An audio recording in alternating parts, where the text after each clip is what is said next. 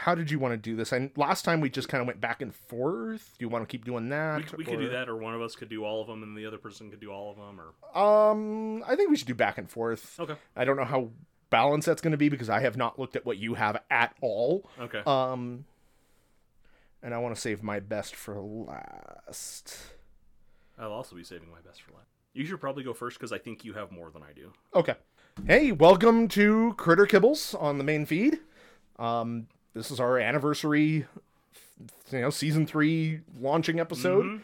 Mm-hmm. 2 years in the bag now. Jesus Christ. We've got a lot of stuff and more coming. Yep. We have quite a unique backlog now. We have a huge backlog. I haven't put a lot of effort into it, but I have been starting to write out details and things about some of the monsters, so that maybe I can get them into a source book type collection. That'd be neat.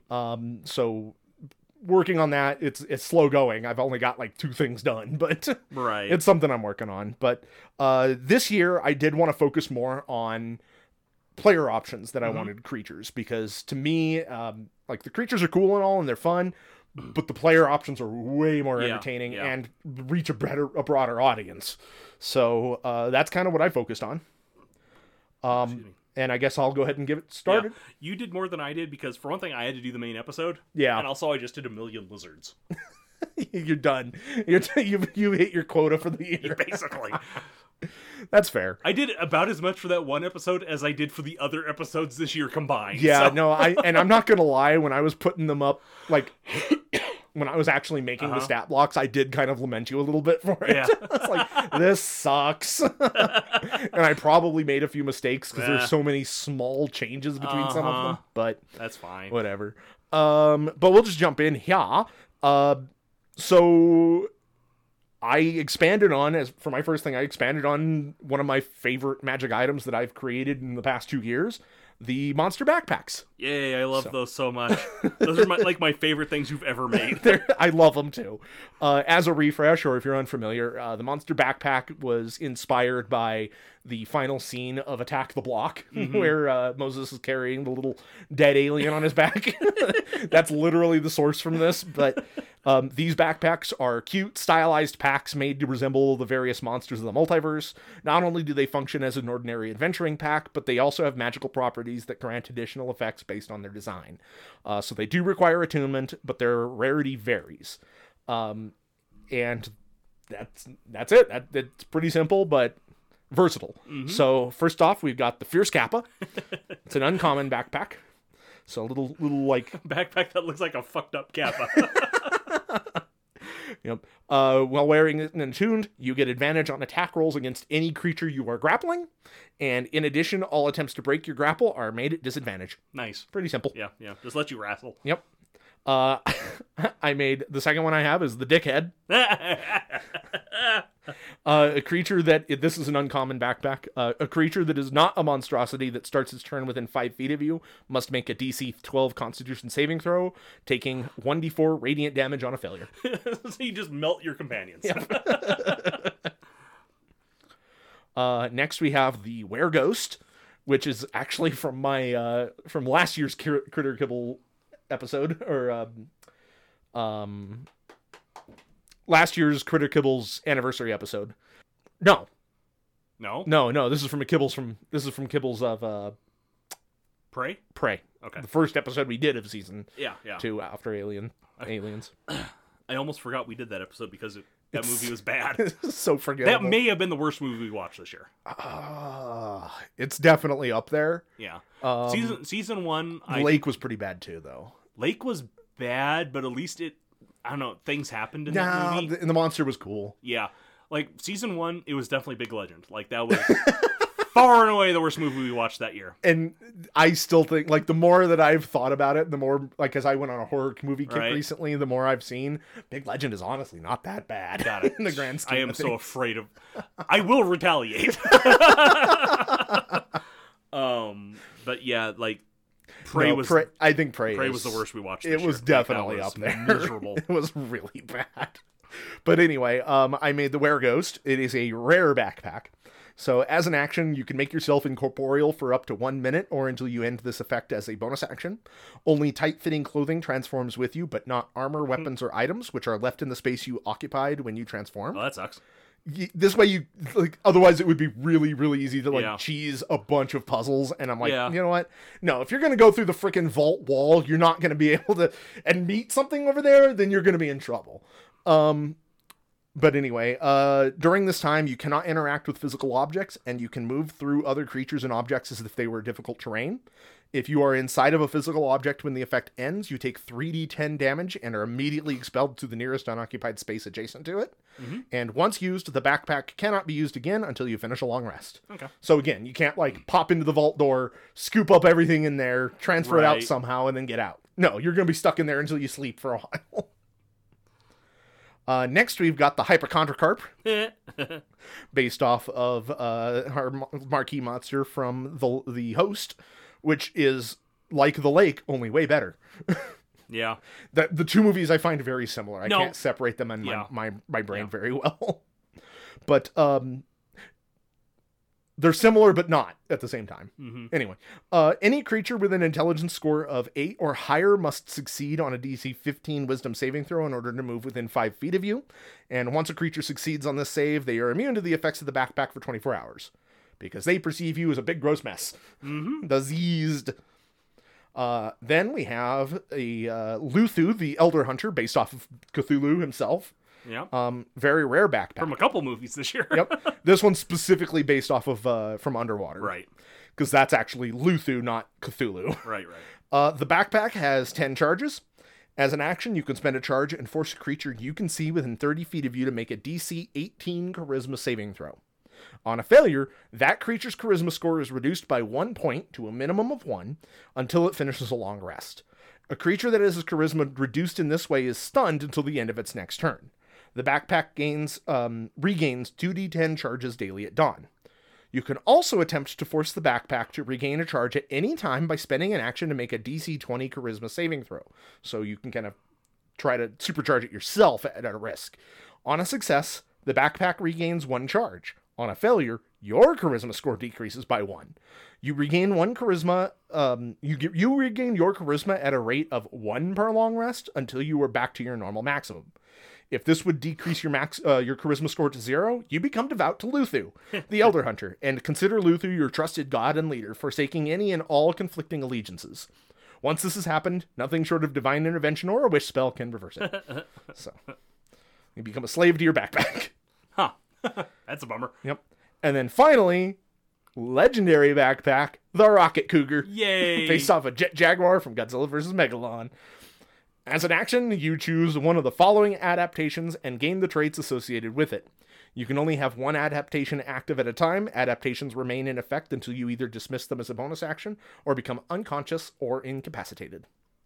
The size increase protocol. You grow in size by 1 stage. While your size is increased, you gain advantage on all strength checks and saving throws, and your melee weapon attacks deal an additional 1d4 of damage, just like the enlarge spell. Size decrease protocol. You decrease in size by 1 stage. While your size is decreased, you have disadvantage on strength checks and saving throws, and your melee weapon attacks deal 1d4 less damage. But while small, you can occupy the same space as a creature that is larger than you without penalty, and you gain advantage on dexterity checks and saving throws. Okay. So it's like Reduce, but a little bit better. The defense protocol. You cover yourself in armor to better defend against attacks. You gain a +4 bonus to AC, but your speed is reduced by 20 feet. The attack protocol. You sacrifice defense in favor of landing more hits. Your AC is reduced by 4, but you gain advantage on all attacks, and you score a critical hit on 19 and 20. And finally, the speed protocol. Your speed increases by 10 feet, and you can make an additional attack. And that's it. That's pretty rad. I like that a lot.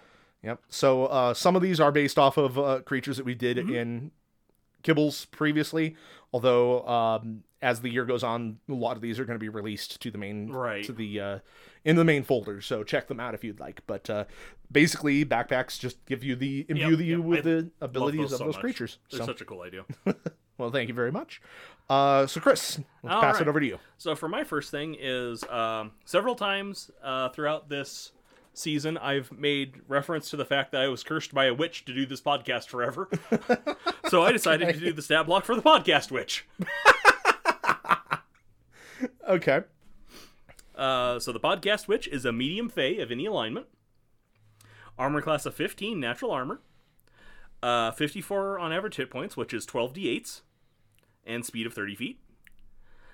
She has a strength at a -2, a dex at a -1, constitution at a +0, intelligence at a +2, wisdom at a +4, and charisma at a +1. Okay. Saving throws is a wisdom +6. For skills, she has arcana at a +4, history at a +4, and persuasion at a +3, because she has to convince you to do a podcast forever. Damage resistances, psychic, bludgeoning, piercing, and slashing from non-magical attacks. And damage immunities to fire and thunder. Okay. Can you explain those? Yes, I can, actually. You'll have to wait and see. Oh, okay.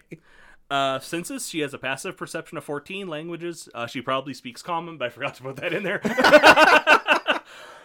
I'm going to do that right now so I don't forget when I'm actually putting these on a stat block. Good plan. She has a challenge rating of 4. Alrighty. She has innate spellcasting. Okay. Her spellcasting ability is Wisdom, which gives her save DC of 14 and a +6 to hit with spell attacks. And she can innately cast the following spells requiring no material components. At will, control Flame, Firebolt, and Thunderclap. Okay. 3 times a day, cause fear, Fairy Fire, and Hex. Okay. And then once a day, hold Person. Because she keeps you there forever. She makes you sit here and record with me. Yeah. Okay, as actions, it's on fire now. Recharge at a 6. Okay. The witch ignites a creature with magical flames. The flames do not harm the creature, but do burn those around it. Any creature that starts its turn or moves within 5 feet of the flaming creature must make a DC 16 Dex saving throw, taking 2d6 fire damage on a failure or half as much on a success. In addition, the flaming creature's melee attacks do an additional 1d6 of fire damage. The magical flames last 1 minute before being doused. Okay, so last year you just took a bunch of our creatures and lit them on fire. This year you decided to make a witch do it for you. No, last year I took a bunch of our creatures and gave them guns. That's right. Oh my god! But that is really. I thought about having her be able to give things guns too, but that proved to be a little too complicated. So instead, she just lights them on fire. That's pretty brilliant. I love that. Yeah. Her other action is the Mic Swing. Okay. Which is a melee spell attack. +6 to hit, reach of 10 feet, 1 target. On a hit, it does, on average, 11 thunder damage. Because it's microphone. Yep. I get it. So that's why she is immune to fire and thunder. That's because that's what she does. Yep. Those are her mediums. Yep. As a reaction, she has Schedule Slip. Which allows her to move 10 feet, not provoking attacks of opportunity. Damn it. So every time that we miss an episode, you can't hit us. She moves a little closer. And you can't hit us. You can't punch us. Wow, that's super creative. I love that. Oh, man. So that's what I did. Cool. All right, back to me then. So I enjoyed making a background this season because I'd never made a background before, and I made one for the protagonist of The Host. Right. So I decided to make another background. Cool. Though I will admit this one's probably not as good as the one from The Host, but this one is The Prepper. Okay. Inspired by Burt Gummer from the Tremor series. All right, cool. Some people think you're overprepared, paranoid, maybe even a little crazy. But those people never met some of the things you've had to face down. You always have the right tool for the job, or at least something close, and you're never caught unprepared. Survival is everything to you, and while the rest of the world may look down their nose at you, you'll be A-OK while it burns down around you. You've spent your life amassing the supplies needed to survive everything from a trip into the wilderness to an apocalyptic event that ends society as we know it. No matter the situation, you won't be caught unaware. Okay. Skill proficiencies, you are proficient in medicine and survival. Tool proficiencies, any two of your choice. And starting equipment, you get a set of common clothing, 30 days worth of rations, a backpack with a bedroll, a blanket, a hammer, a hunting trap, a lamp, a mess kit, a flask of oil, 10 pitons, 50 feet of hempen rope, a collapsible shovel, a bar of soap, a tinderbox, a water skin, and a pouch containing 25 gold pieces. And yet that's still not enough. Oh, wait. Uh-oh. Feature, always prepared. You have everything you need for any situation. You have a safe house, stash, or hidey hole filled with your collection of non-perishables and tools needed to survive even the most outlandish of situations. During character creation, work with your GM to decide where your supply is located and how you can regularly access it. Whenever you find yourself in need of a tool, item, or weapon, you simply have access to it as long as you can access your supply, provided that it costs 100 gold pieces or less and is not magical. Any items retrieved from your supply in this way have a functional value of 0 gold pieces and cannot be sold or traded. Okay. So That's rad. yeah, so basically, yeah, if you if you think that you have some equipment that isn't listed in the equipment, nope, you actually do. It's just at home. So yeah, that's pretty rad. yeah, but then that way also you couldn't just infinitely like produce like here's an infinite number of hammers. I'm gonna sell them for infinite money.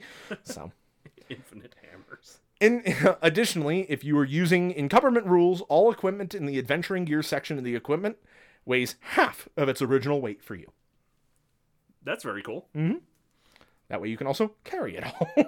But also, I encourage you to not use the encumberment rules. I do encourage that. But, so suggested characteristics for your personality trait. There are 8 different things. 1, I've isolated myself from society in an effort to avoid the problems society can cause. Mm-hmm. 2, I know many loopholes in the laws of my community and I exploit them for my benefit. Okay. 3, I often quote regulations and sanctions to justify my way of living, even if they're not 100% correct. 4, I will defend what's me and mine at almost any cost. 5, I own supplies the masses have never even heard of, and I'm very proud of it. 6, I will jump at the chance to teach my friends how to improve their lives when I notice them using an inferior method. 7, I've never served in a military of any sort, but I know everything there is to know about the survival... Fuck. That one got me. But I know everything there is... I know that guy. Yeah. But I know everything there is to know about their survival practices and where to get their supplies. Jesus. 8, I know how to jury rig most mundane tools and items like hammers, spears, and low-grade explosives. Sure. All right. Ideals, 1 of 6. Survival, I will persist no matter what happens. Okay. Neutral. 2, pride. I am ready for anything and everybody needs to know it. That's chaotic. Yeah. 3, code of honor. I recognize that sometimes laws need to be broken in order to do good. Good. 4, independence. The only way to be truly strong is to be able to not rely on others. Neutral. 5, community. While I don't trust governing bodies, I will do anything it takes to defend my community. Which is good. And 6, pressure. If there isn't a looming disaster I can employ my skills and assets in, I'm a wreck. Chaotic. So that's Bert in the second movie. Exactly. Exactly. Took the collapse of the Soviet Union pretty hard. Bond. So these are the bonds. There are 6 options. Number 1, I have enough supplies to last several lifetimes. May as well share with a couple of close friends. Okay. 2, my domain is under siege. I will stop at nothing to defend it. Castle Doctor. 3, I live to adapt to any situation, no matter how dire. 4, I care deeply for those around me, even if I'm not the best at showing it. 5, when backed into a corner, I'm usually the first to volunteer to do what nobody else wants to. Okay. 6, I'm most alive when things go wrong. I will be the leading force to persist. And finally, the flaws. 6 of those options. 1, I'm easily offended when my way of life is questioned. Number 2, the day I cannot access my supply will be the darkest in history. Number 3, those who stand in my way don't stand for long. Historically, this has gotten me into trouble more than it's helped. 4, I want others to think I don't care what they think of me. I actually really do. 5, I'm judgmental of others' poor decisions, and they need to know it. And 6, some things in my supply are for collection's sake only, and I will do anything I can to avoid using them. Okay. That's rad. I like that. Alrighty.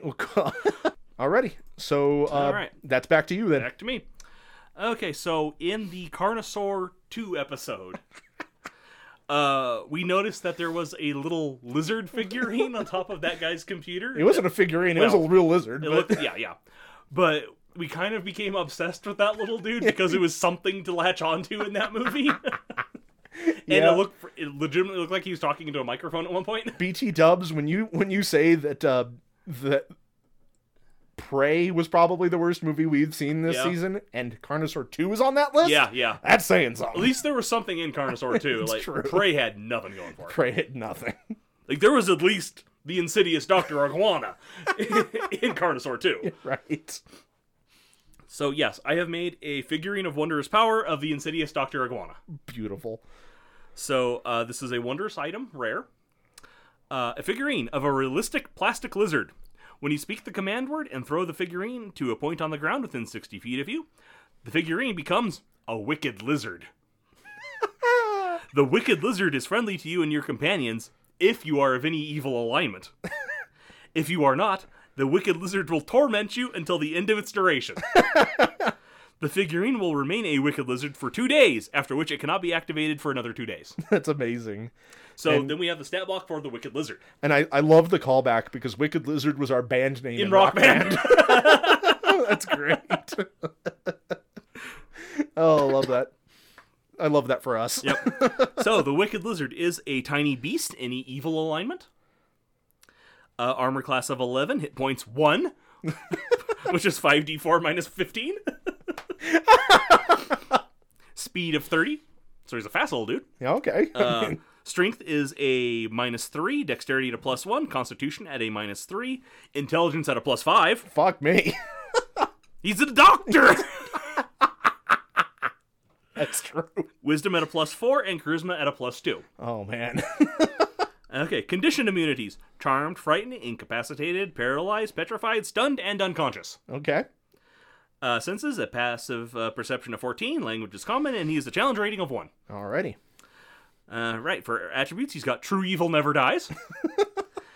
If the lizard would die, it instead vanishes to a demiplane known only to it, and reappears in the same spot in the same position at the start of the next combat round. Okay. So it's, yeah.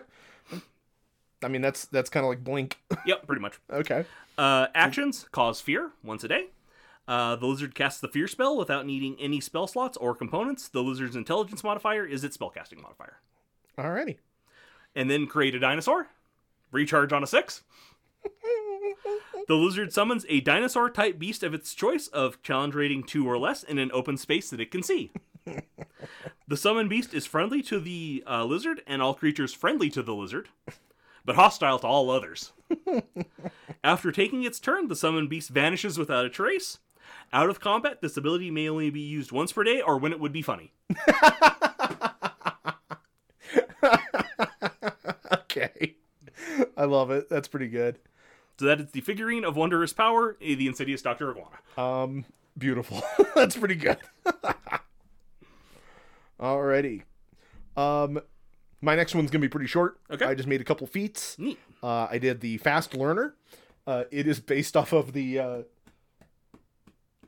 Emmett. But I sat down. He's so fucking happy. Stop, man. You're a good boy. Stop.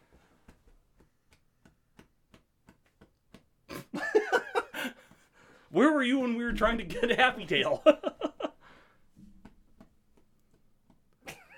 God, buddy. We may just have to deal with it. Yeah, they might. All right. First feat I have is Fast Learner, which is based off of the aforementioned movie Prey, where the protagonist learns how to be an expert survivalist in a day. Once per day, after observing someone roll an ability check for something they have proficiency in, you may also gain proficiency in that skill until your next long rest. Okay. Super simple.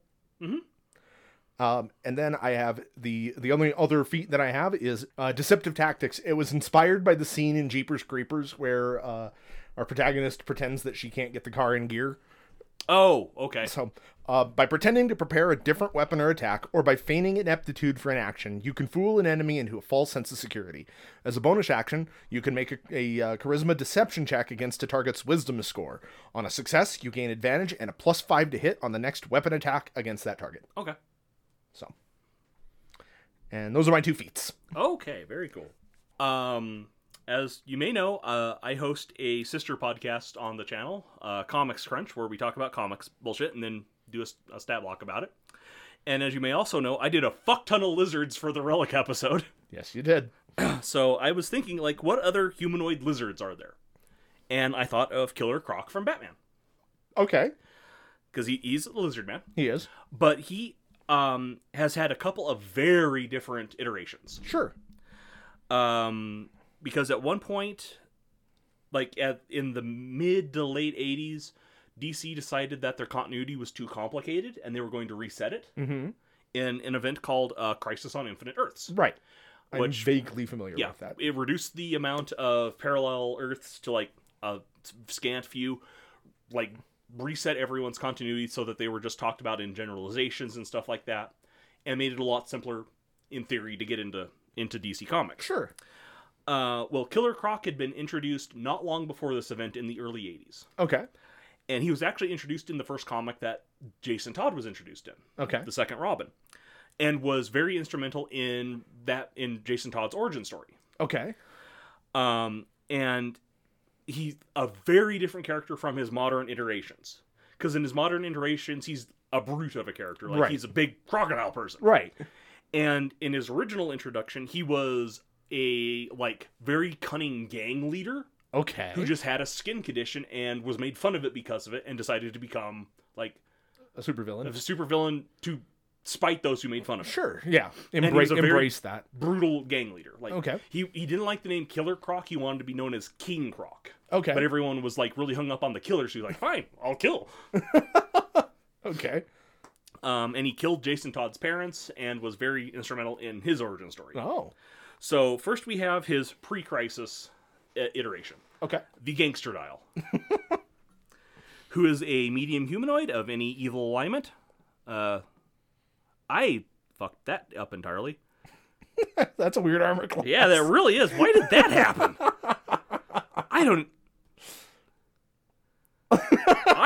Did I paste it in the wrong place? No? I don't know what the fuck happened there. I don't know why that happened. I couldn't tell you. Because, like, he had... I remember giving him hide armor is the thing. Well, that'll have to be fixed later. He has some sort of armor class. Some sort of armor class, yeah. And then he has hit points of 32, which is 5d8 plus 10, and a speed of 30 feet.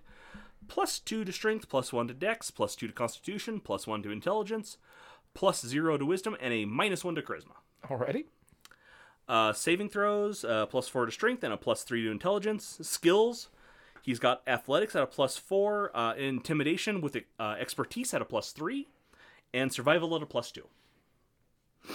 For damage resistances, he's got bludgeoning, piercing, and slashing from non-magical attacks, passive perception at a 10, and common languages at a challenge rating 3. His only attribute is never smile at a crocodile. Okay. Attacks made by the Gangster Dial targeting the opposing creature with the highest initiative are made at advantage and do an extra 1d6 of damage. Okay. That's interesting. Mm-hmm. So he wants to take out the fastest person against him. Yeah, yeah. You definitely like playing with the initiative order a lot, and that's... It's a resource that they never touch. Right, right. So I will. I'll touch all over it. Alrighty. Put your grubby hands all over it. Yep. For actions, he's got multi-attack. The Gangster Dial makes 2 punch attacks, or a punch attack and a revolver attack. Why punch when you can shoot? Yeah. He's also got Call Goons, which recharges on a 6. The Gangster Dial summons 2 allied bandits in empty spaces within 30 feet of the Gangster Dial. Okay. Leadership recharges after a short or long rest. For 1 minute, the Gangster Dial can utter a special command or warning whenever a non-hostile creature that it can see within 30 feet of it makes an attack roll or a saving throw. The creature can add a d4 to its roll provided it can hear and understand the Gangster Dial. The creature can benefit from only 1 leadership die at a time. This effect ends if the Gangster Dial is incapacitated. All right. Then he's got his Punch, which is a melee attack with a plus 4 to hit, reach of 5 feet, 1 target, hit does 9 on average, bludgeoning damage. And the Revolver, which is a ranged weapon attack with a plus 3 to hit, range of 40, 120, 1 target, hit, it does 10 piercing damage. So I know that that's just D&D rules, but it is hilarious to me that him punching you is about the same as him shooting you. Yes. Yes. Well, it's because he's not as fast as he is strong, and apparently that applies when you're shooting people. And as a reaction, he's got Guard My Body. Damage from an attack that would hit the gangster dial is instead dealt to an allied creature within 5 feet of the gangster dial. That's pretty good. Okay. So that's why he wants to summon those goons. Yeah. He can surround himself with them, and they can take the damage for him. Yeah, they're not there to fight for him. Oh, God, no. They're tiny boys. Okay, that's pretty cool. All right. And now we have Killer Croc's more modern-day interpretations, which started happening in the Batman the Animated Series, where, like, especially in the Almost Got Him episode where all the villains are playing cards, and Croc's just like, I hit him with a rock. Yeah. But it was Batman. Yeah, spoilers. So it's not even Killer Croc, but that's been his entire characterization for the past 30 years. Jesus. Yeah. And especially from the Arkham games on up, where he is literally a monster person. Like, he is a giant crocodile. Yeah, he's cool as shit in those games. Yeah. No, but every time you say Killer Croc, that episode where he says, I hit him with a rock, it was a big rock. Yeah. That runs through my mind on repeat every time his name is invoked. Exactly. So... And that's because this has been his characterization for, like I said, 30 years now. As opposed to the, original 4 he had with the original one. So he's definitely kind of degraded from his original incantation. Right. They tried to do it a couple times, but the biggest problem he has is Bane exists. Yeah. And Bane is, like, a huge gangster guy who's very cunning and very smart, and, like, Batman's equal and intellectual. So it's very hard for Killer Croc to kind of do the same thing, but not as well. Yeah. So they did just kind of make him a huge, dumb monster guy. I mean, in more recent comics, he's being taught how to read and stuff like that.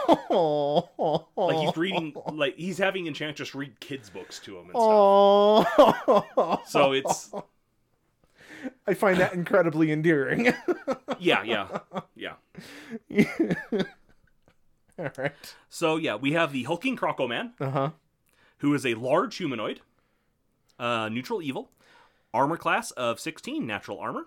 Hit points is 68, 8d8 plus 24, speed of 30 feet, swim of 60 feet. Sure. Strength at a +4, dex at a +0, constitution at a +3, intelligence at a -2, wisdom at a -1, and charisma at a -2. Oh, that's not fair. For saving throws, he's got strength at a +6 and constitution at a +5. Sure. For skills, athletics at a +6, intimidation with expertise at a +2. Because you have to, otherwise. Yeah. Although I am thinking of different ways of doing that. Yeah. And now that we're doing these stat blocks inspired by D&D 5th edition, not for it, I have an idea, but we'll get to that in the future. Perception at a +1, stealth at a +2, because when he's underwater, he can be surprisingly quiet. Yeah. And he's a crocodile. And survival at a +1, damage vulnerabilities to cold, because he's more of a reptile at this point than a person. Yeah. Damage resistances to bludgeoning, piercing, and slashing from non-magical attacks. I get tough hide. Yep. Passive perception at 11. He speaks common, kind of. More just screaming at people and roaring. And he has a challenge rating of 4. Alrighty. Okay, his challenge rating might be low considering what he can do. So we'll find out here. The challenge ratings, as ever, are bullshit. So. Sure. All right. Our boy is an ambusher, which means he has advantage on attack rolls made against any creature it has surprised. Blood Frenzy, he has advantage on melee attacks against any creature that doesn't have all of its hit points. And then he's got the Death Roll ability. Mm-hmm. When the Croco-Man deals damage to a creature it has grappled, double that damage. Dang. So that's why I'm not entirely certain about the critical, or about the challenge rating. That's where it gets sticky. Yeah, that's pretty sticky. He's also got Keen Smell. He's got advantage on Wisdom Perception checks that rely on smell. Sure. Limited Amphibiousness. The Croco-Man can breathe air and water, but it needs to be submerged at least once every 4 hours to avoid suffocation. Now that's unlike a crocodile. Yeah, it should really be the other way around, but oh well. All right. He's more amphibious than reptile. Yeah. Okay, whatever. So it really should be he needs to be out of water once every 4 hours. I think it's more of he can just hold his breath. Right, yeah. Whatever. But that's how the limited amphibiousness ability reads. So. Yeah. Savage attacks. When the Croco Man scores a critical hit with a melee weapon attack, it can roll one of the weapon's damage dice one additional time and add it to the extra damage of the critical hit. Whoo! Yeah. And that's also why Death Roll doesn't give it an automatic critical. It just doubles the damage. Yeah, but still, but that means also it's separate from critical. Yes. So if he death rolls you on a critical, my God. You're going to die. That's so much damage. Yeah. All right, so the Croco Man has multi-attack.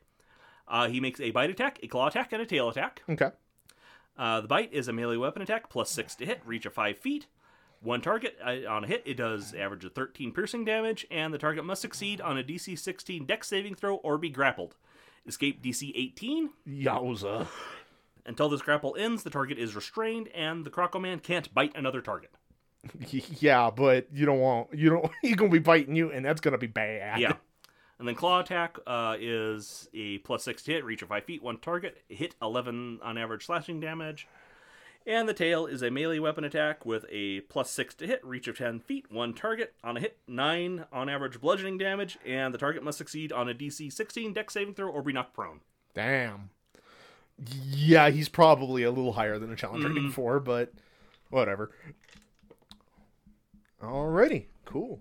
So that's the Killer Crocs. Alrighty. So when we first started working on Alien 3 Kibbles, I decided to take a massive bite out of something that I could not chew. Absolutely a Killer could Croc not size chew. bite. Good lord, even bigger. And I decided that I wanted to make a subclass for every existing class. I made it, I think, 5 before I decided that was not going to happen for this Kibbles.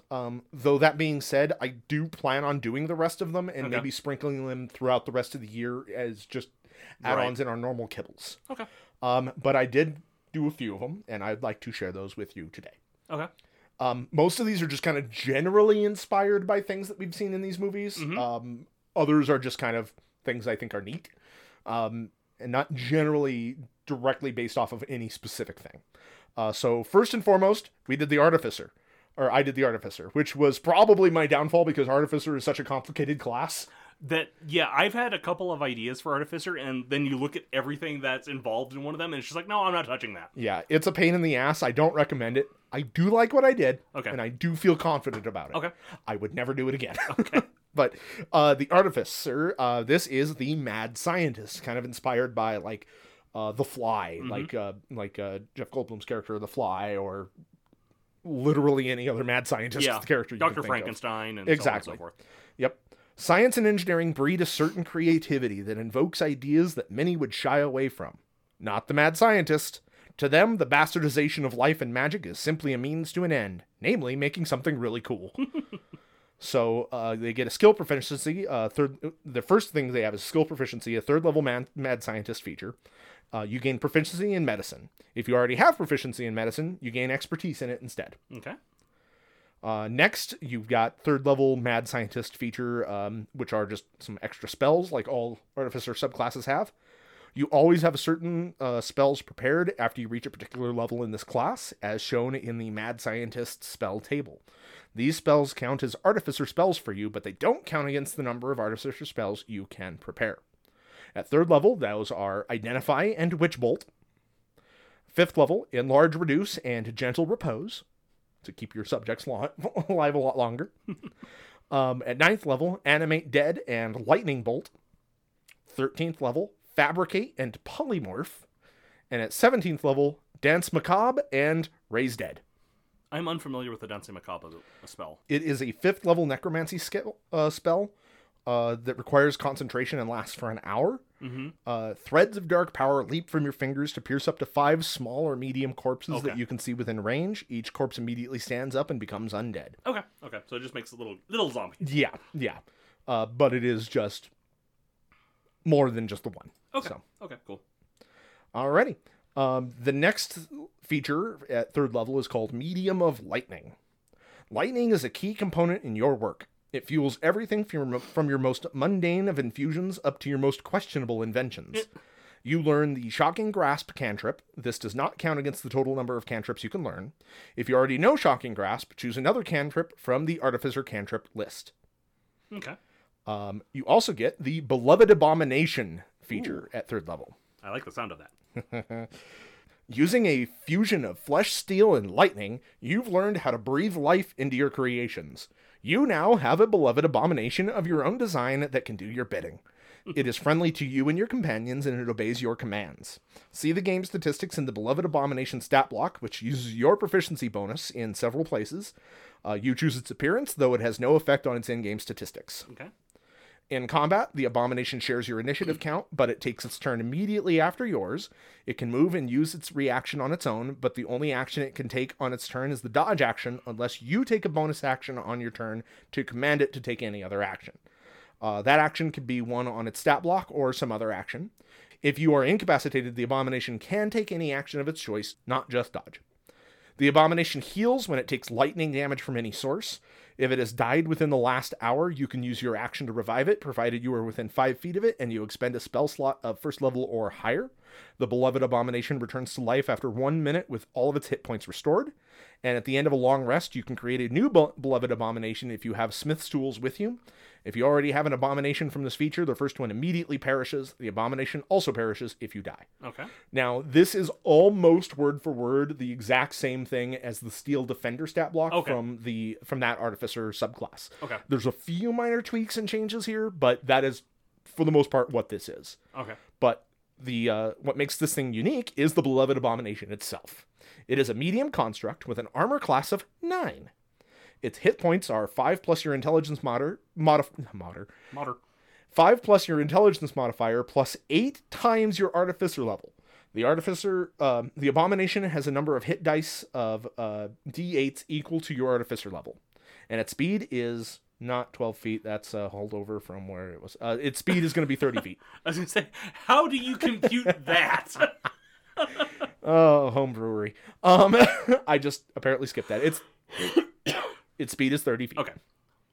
It's got a +4 in strength, a -1 in dex, which is why it's so easy to hit, +3 in constitution, a -3 intelligence, +0 in wisdom, and a -3 in charisma. Saving throw proficiencies of strength, which is a +4 plus your proficiency bonus, and a constitution +2 plus your proficiency bonus. Okay. Its skills are athletics and intimidation, which are both +4s plus your proficiency bonus. And it's got damage immunities to lightning and poison, condition immunities to charmed, exhausted, frightened, and poison. Dark vision up to 60 feet, passive perception of 10 plus your proficiency bonus times 2. It understands the languages you speak, and its proficiency bonuses equal to yours. Okay. It has the Berserk feature, which is lifted pretty much directly from the Flesh Golem from Stat Block. Because that's a Frankenstein, so. Exactly. Although this one in the... like on the Flesh Golem, it's like a specific number of hit points that it has to be below. This is a bit different in that it's like one, I forget what exactly it did, but fewer than half, it says. Whenever the abomination starts its turn with fewer than half of its maximum hit points, roll a d6. On a 6, the abomination goes berserk. On each of its turns while berserk, the abomination attacks the nearest creature it can see. If no creature is near enough to move to and attack, the abomination attacks an object with preference of an object smaller than itself. Once the abomination goes berserk, it continues to do so until it is destroyed or regains all its hit points. If you are within 60 feet of the berserk abomination, you can try to calm it by speaking firmly and persuasively. The abomination must be able to hear you and must take an action, and you must take an action to make a DC 14 persuasion check. If the check succeeds, the abomination ceases being berserk. If it takes damage while it's still at fewer than half of its maximum hit points, it might go berserk again. So.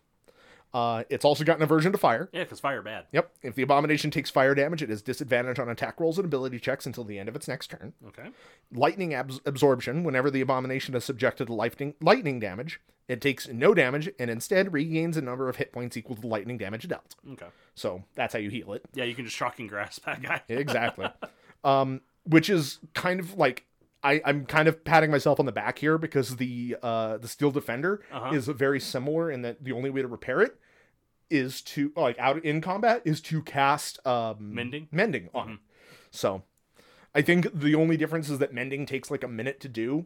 Yeah. And Shocking Grasp is instantaneous, so this is a little bit more powerful. You just juice that guy. But then again, he can go berserk, so you're probably going to want to be doing that. He does have magic resistance. He's got advantage on saving throws against spells and other magical effects. Okay, so does that include the lightning that you're zapping him with? I figure you can choose to fail. Okay. So. Stop resisting me! Unless the DM wants it to be resistant. It just kind of depends, I guess. But he's also got magic weapons. His weapon attacks are considered magical. And his only actions are slam. Melee weapon attack, your spell attack modifier to hit, reach of 5 feet, 1 target. On a hit is 1d6 plus 4 plus your proficiency bonus in bludgeoning damage. Okay. I want to play one of these so bad, Matt. Oh, just wait. Because Did you just make a like, this is what Chris would enjoy playing in class? Like, is this what you did? It gets more interesting. Is it my birthday, Matt? It gets more interesting. More complicated, but more interesting. At 5th level, you get field upgrades. I'm loving that first line! You can now graft tools, weapons, and other objects to your beloved abomination. Hooray! At the end of a short rest, you can attach any mundane metal object to your beloved abomination to grant it new properties. Doing so requires the appropriate material components as specified by the upgrade type and consumes the item. Your abomination can have a maximum of 2 upgrades, referred to as upgrade slots. Any more causes the body to destabilize, and it rejects the oldest upgrade it received in order to accommodate the new one. Okay. The abomination's makeup cannot accommodate magical items. So this is a list of the upgrades you can give it. A melee weapon, which takes up any melee weapon. Mm-hmm. You replace the abomination slam attack with the appropriate weapon attack, adding your proficiency bonus to the damage. If a 2-handed weapon is chosen, it takes 2 upgrade slots. And this upgrade can be chosen multiple times. Okay. So you can give it like 2 swords for hands. Another upgrade is the ranged weapon. It requires any crossbow or other mechanical ranged weapon. So I do not recommend giving him that because his dexterity is very bad. It's not great, but the abomination gains the appropriate ranged attack, adding your proficiency bonus to the damage. If a 2-handed weapon is chosen, it takes 2 upgrade slots, which again can be used, and this again can be used multiple times. Okay. Armor plating, which requires any metal armor. The abomination's base AC is set to 12. Alrighty. You can give him a shield, which requires any metal shield. You increase the abomination's AC by +2, and this can only be chosen once, because you can only player characters can only even gain the benefits of a shield once. Right. So even if you graft 2 shields to him, he's only getting the +2. You can give him a coating dispenser, which requires a small container with a stopper, such as a glass bottle, flask, or vial. You must already have a melee weapon upgrade already installed. The container can be filled with acid, poison, or any other weapon coating. When the abomination hits with a melee attack using its melee weapon, it can use its bonus action to immediately dispense the coating, applying the coating to its melee weapon and inflicting it upon the target. The dispenser must be refilled after each use. This can be chosen multiple times. I'm so happy. Next is the caltrop dispenser. He just poops out caltrops. A small container that can be closed, such as a backpack, pouch, or a small chest.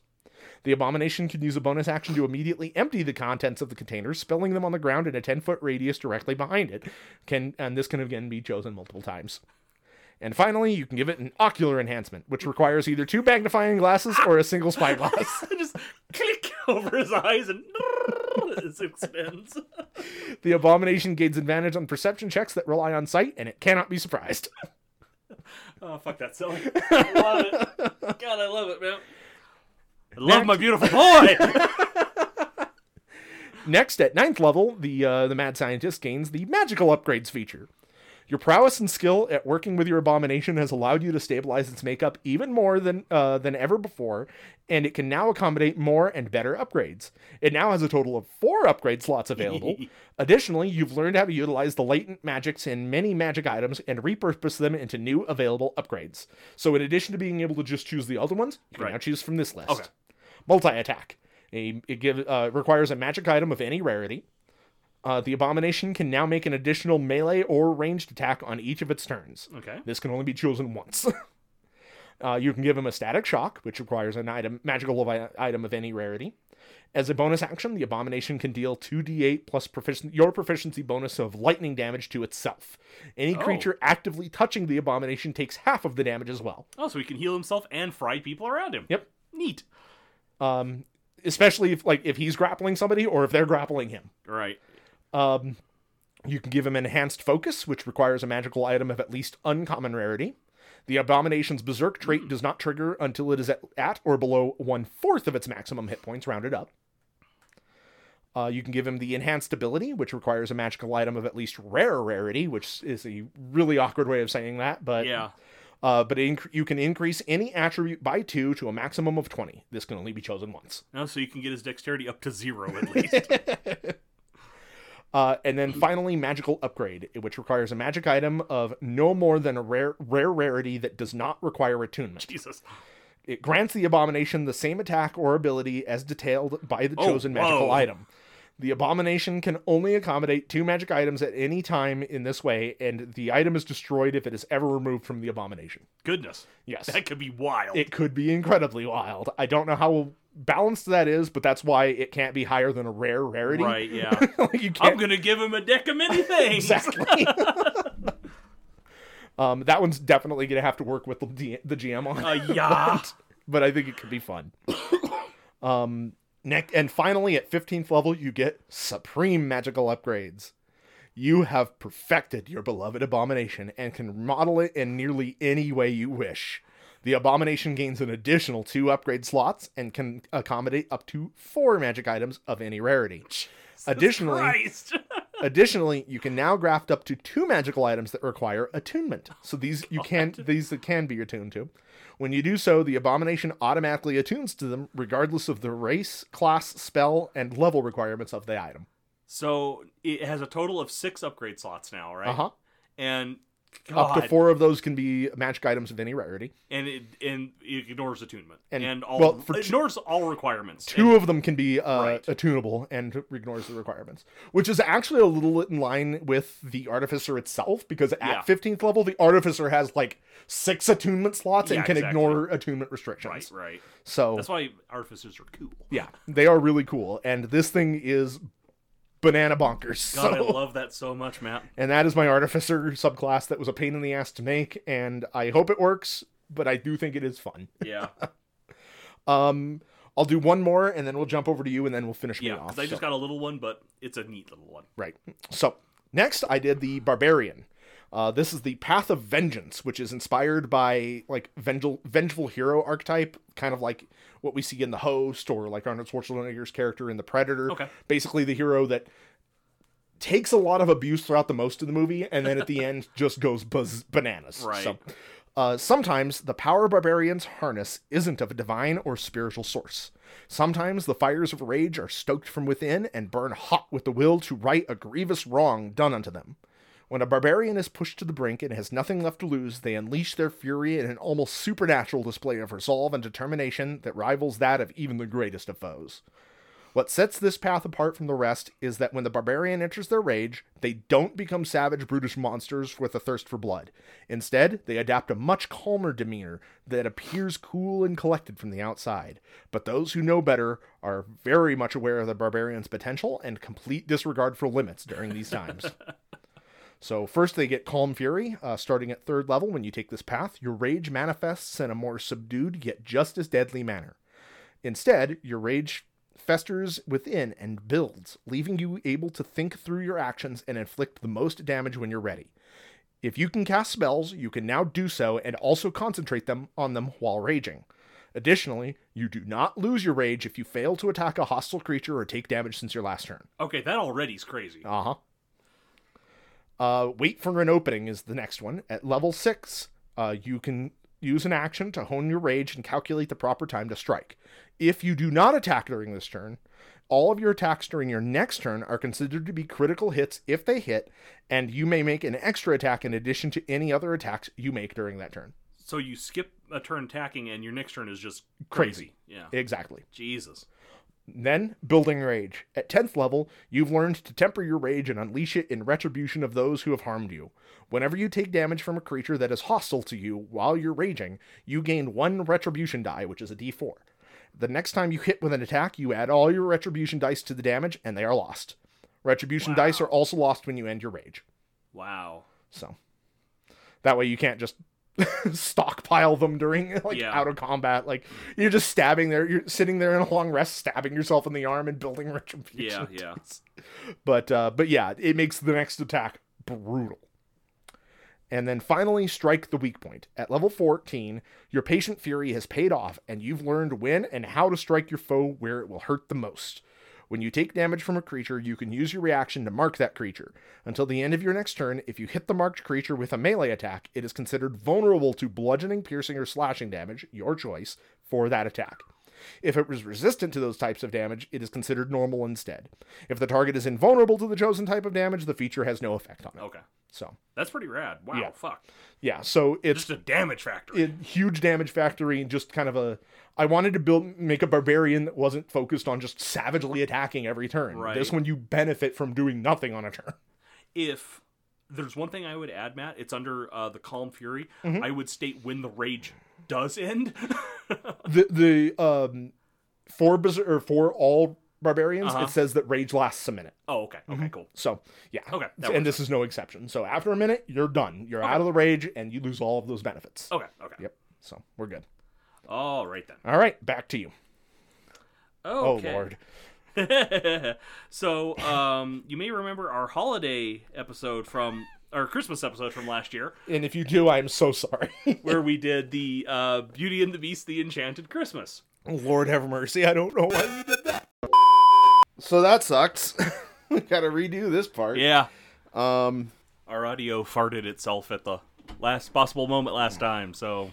Yeah, I mean, at least it did it at the end and not at the beginning. Right, because I wouldn't want to have to redo this whole thing.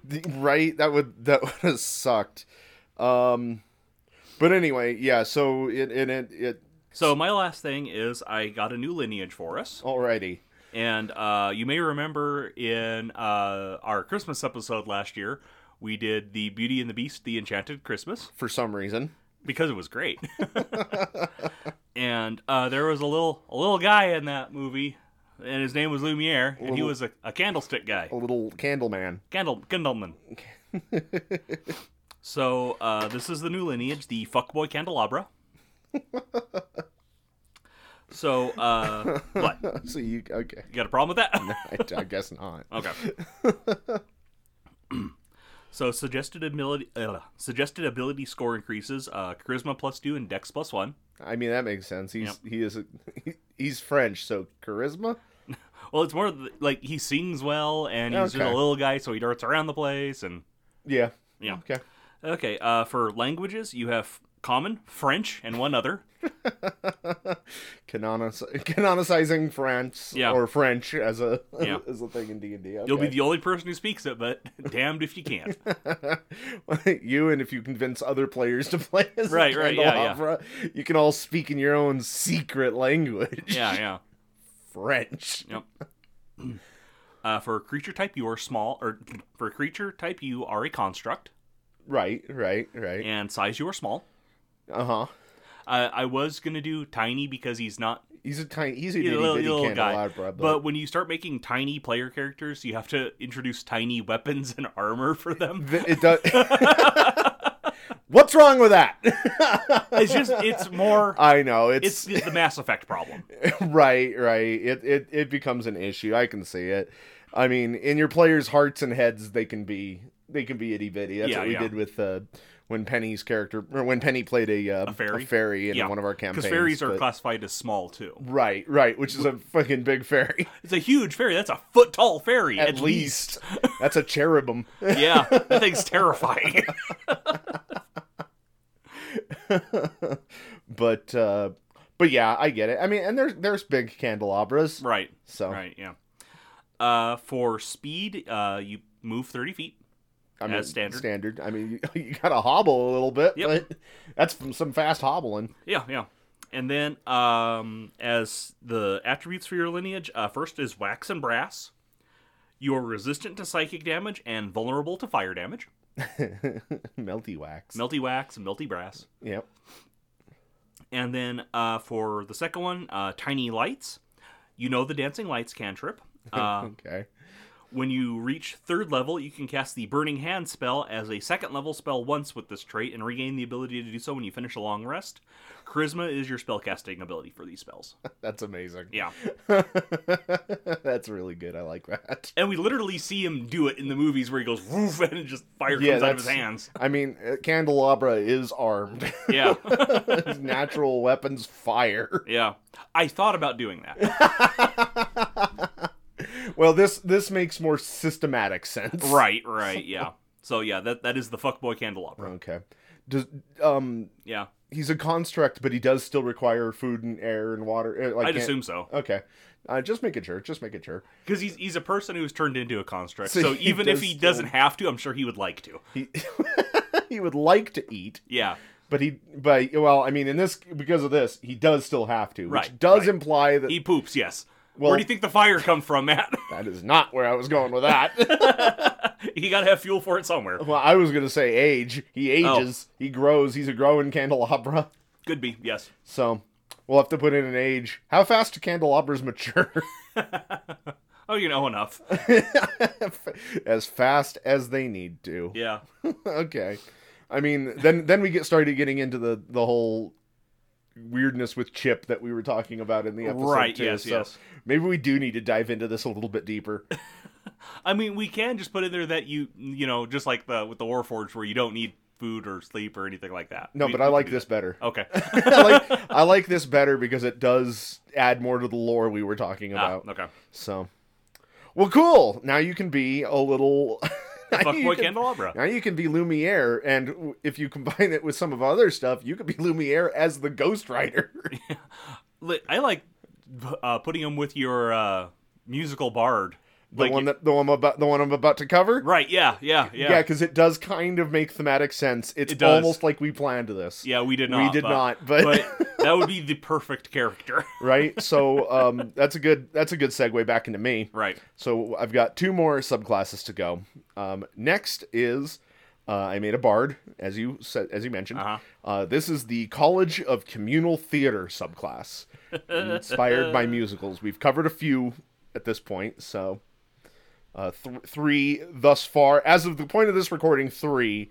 After Halloween, 4. Technically. What?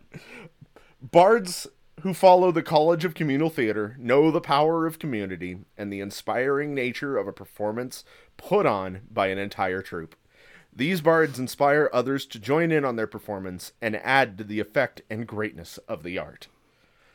So when you join this college at 3rd level, you get eloquent performance, which is you can start a ballad, play, or a musical style number that details your thoughts, feelings, and general actions at the time.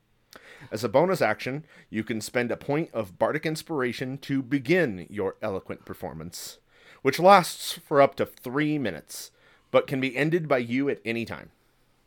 While performing, you act as if concentrating on a spell, and your performance ends early if you fail a concentration saving throw. You can concentrate on the eloquent performance in addition to another spell that requires concentration. So it doesn't use concentration, but it does act like concentration. Okay. So, then we have the more the merrier. Beginning at 3rd level, during your eloquent performance, you can spend a bonus action to target up to 3 other creatures.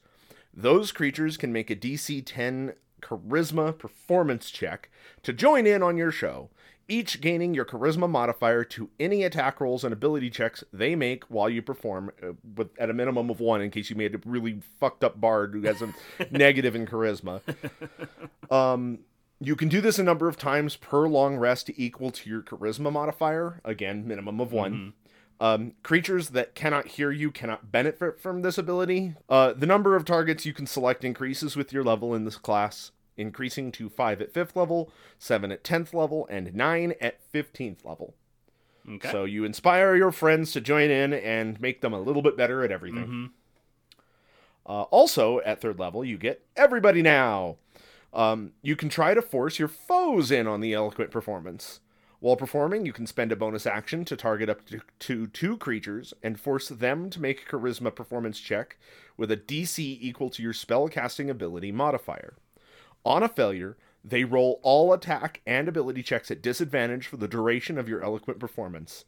Creatures that cannot hear you or cannot be charmed are immune to this ability. And then, again, the number of creatures that you can select increases with the level in your class. So increasing to 4 at 5th level, 6 at 10th level, and 8 at 15th level. Okay. So, yeah. Bring in your friends, bring in your enemies. Those who perform well do good. Those who perform poorly, well, they suffer. Next we have The World is My Muse. So beginning at 6th level, your eloquent performance has gotten so moving and powerful that it is almost as if reality itself bends to accommodate your show. While your eloquent performance is active, you may add your proficiency bonus to any ability check you roll. If you are already proficient in that skill, you may add your proficiency bonus a second time. So this way, you can do it outside of combat and sing your way up that cliff, or over the gap, or through the tunnel full of water, or whatever. Right. So, and then finally we have Yes and. At 14th level, your ability to improvise your performance has become so inspiring to others that they can freely join in. During your eloquent performance, when a creature uses one of your bardic inspiration dice on a successful roll, they can use their reaction to choose any number of creatures that they can see within 30 feet of them, including you, and give them a bardic inspiration die as if you had, without expending any uses of your own. So, just kind of passes on the love, but only once. Only once. So, otherwise it would be broke as all hell. I mean, this still may be broke. I don't know, but... But yeah, that's my musical theater bard. I love that. And then finally, for right now, I have a subclass for the cleric. This is the Madness domain, inspired by Cthulhu and those mythos. Some truths were never meant to be known, and some secrets designed to be left uncovered. Those who peer into the maw of darkness that conceals these facets of reality often find their minds fractured and the world crashing down around them. There are others, though, who have seen past the veil and come out stronger, if not weirder, than before. Those who follow the Madness domain are some such individuals. They have seen the truth, learned the secrets, and now hear the whispers of the greater cosmos, and they desire nothing more than to spread the good word. The deities who govern the domain of madness are as unfathomable as the truths they conceal. Impossible beings with impossible desires and impossible ideals. The most recognizable of these gods is Cthulhu, but make no mistake, there are others. And they are just as hungry. Clerics who worship these unknowable entities can't fully comprehend them, and yet they try. An unreachable goal, not only well beyond their grasp, but mired among things that would drive lesser beings beyond their wits and into an unending nightmare of their own design. And yet, these clerics try. So, we get these Madness Domain spells. At first level, you get Arms of Hater, Dissonant Whispers. At third level, you get Crown of Madness and Mind Spike. 5th level, you get Bestow Curse and Enemies Abound. 7th level, you get Black Tentacles and Shadow of Moil. And 9th level, you get Contact Other Plane and Dominate Person. That's some nasty shit. Yep. So then there's some bonus cantrips. When you choose this domain at first level, you gain the Mind Sliver cantrip if you don't already know it. This cantrip doesn't count against the number of cleric cantrips you know. Also, we have Maddening Aura. At first level, you gain an aspect of your dark deity, which only those closest to you can perceive. And what better way to get close to someone than to draw their blood? Whenever you are hit with a melee attack, you can use your reaction to force that creature to make a wisdom saving throw against your spellcasting save DC. On a failure, that creature is frightened of you for 1 minute. The creature can repeat this saving throw at the end of each of its turns, ending the effect on a success. Once they succeed, they are immune to the effects of your aura for 1 hour. Creatures that cannot be charmed or frightened are immune to this effect. And you can use this feature a number of times equal to your wisdom modifier, minimum of 1, again, in case you made a really weird cleric. And you regain all expended uses when you finish a long rest. Cool. And for extra fun, use the Advanced Fear rules from the Tingler episode. Exactly. So next we have, at second level, the Channel Divinity, Subjugate the Weak-Willed. You can use your Channel Divinity to impose your will on others. As an action, you present your holy symbol, and you can cast Suggestion on a target without expending a spell slot. Next, at 6th level, you gain Psychic Assault. Your devotion to your belief has allowed you to imbue your attacks with a fraction of your deity's power. Once per turn, when you hit with a weapon attack, you can deal an additional 1d6 psychic damage. When you reach 8th level, this increases to 2d6, and when you reach 17th level, it increases to 3d6. Which is a pretty standard... Like, this feature is pretty standard amongst most clerics. Almost every single cleric subclass has something like this. Right. It's weird. But next we have Maddening Spellcasting. At 8th level, you add your Wisdom modifier in Psychic damage to damage done with any cleric cantrip. Pretty simple. Cool. And then finally, at level 17, you get Envoy of Madness. You can magically summon a spectral tentacle that strikes at your foes. As a bonus action, you create a 15-foot-long tentacle at a point you can see within 60 feet of you. The tentacle lasts for 1 minute or until you use this feature to create another tentacle. When you create the tentacle, you can make a melee spell attack against one creature within 15 feet of it. On a hit, the target takes 2d10 bludgeoning damage and 1d8 psychic damage.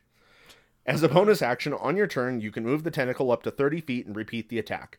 You can summon the tentacle a number of times equal to your proficiency bonus, and you regain all expended uses when you finish a long rest. Very cool. This is basically a beefed up version of one of the starting features for the deep Warlock. Mm-hmm. Yep. Warlock. But yeah, there we go. So very cool. I feel like the cleric one was probably the most straightforward of them all. Yeah, clerics are difficult to do anything kind of unique with. Yeah, there's a lot of like I was noticing that there seemed to be an awful lot of cleric domains. Yeah, but they're all very samey. They're very samey. I think it's just because they were like, well, we need to cover as many like broad spectrums of gods as we can, we have not just the Faerunian and D&D pantheons, but pretty much every pantheon they can think of. And everything's got to get shoehorned into one of these categories. Yeah, but still, you're right, they are very samey. And yeah, like even more so than wizards, I think. And wizards are, like all their subclasses are basically the same. Right.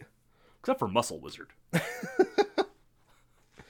But, well, cool. That will officially do it the second time for us. Yeah. So thank you for listening. Thank you for your support for the past year. And we hope that we get your continued support and maybe more listeners and support. We're gonna buckle down and have less schedule slip this year and really don't make promises we can't keep, man. We gotta get serious about this shit if we're gonna do it. I mean, yeah, but life is really, really hard. It is, yeah. We gotta be harder. No more soft marshmallow shit, Matt. We're doing this. Chris, that is uncharacteristically like optimistic of you. and still inspiring of you. Just if we're gonna do this shit, we're gonna do this shit. All right, fair. All right, well, that's kind of always been my motto. Is if we're gonna do the damn thing, let's do the damn thing. All right, well, let's just do the damn thing. Okay. Thank you so much, and we will see you in 2 weeks for something else. Bye.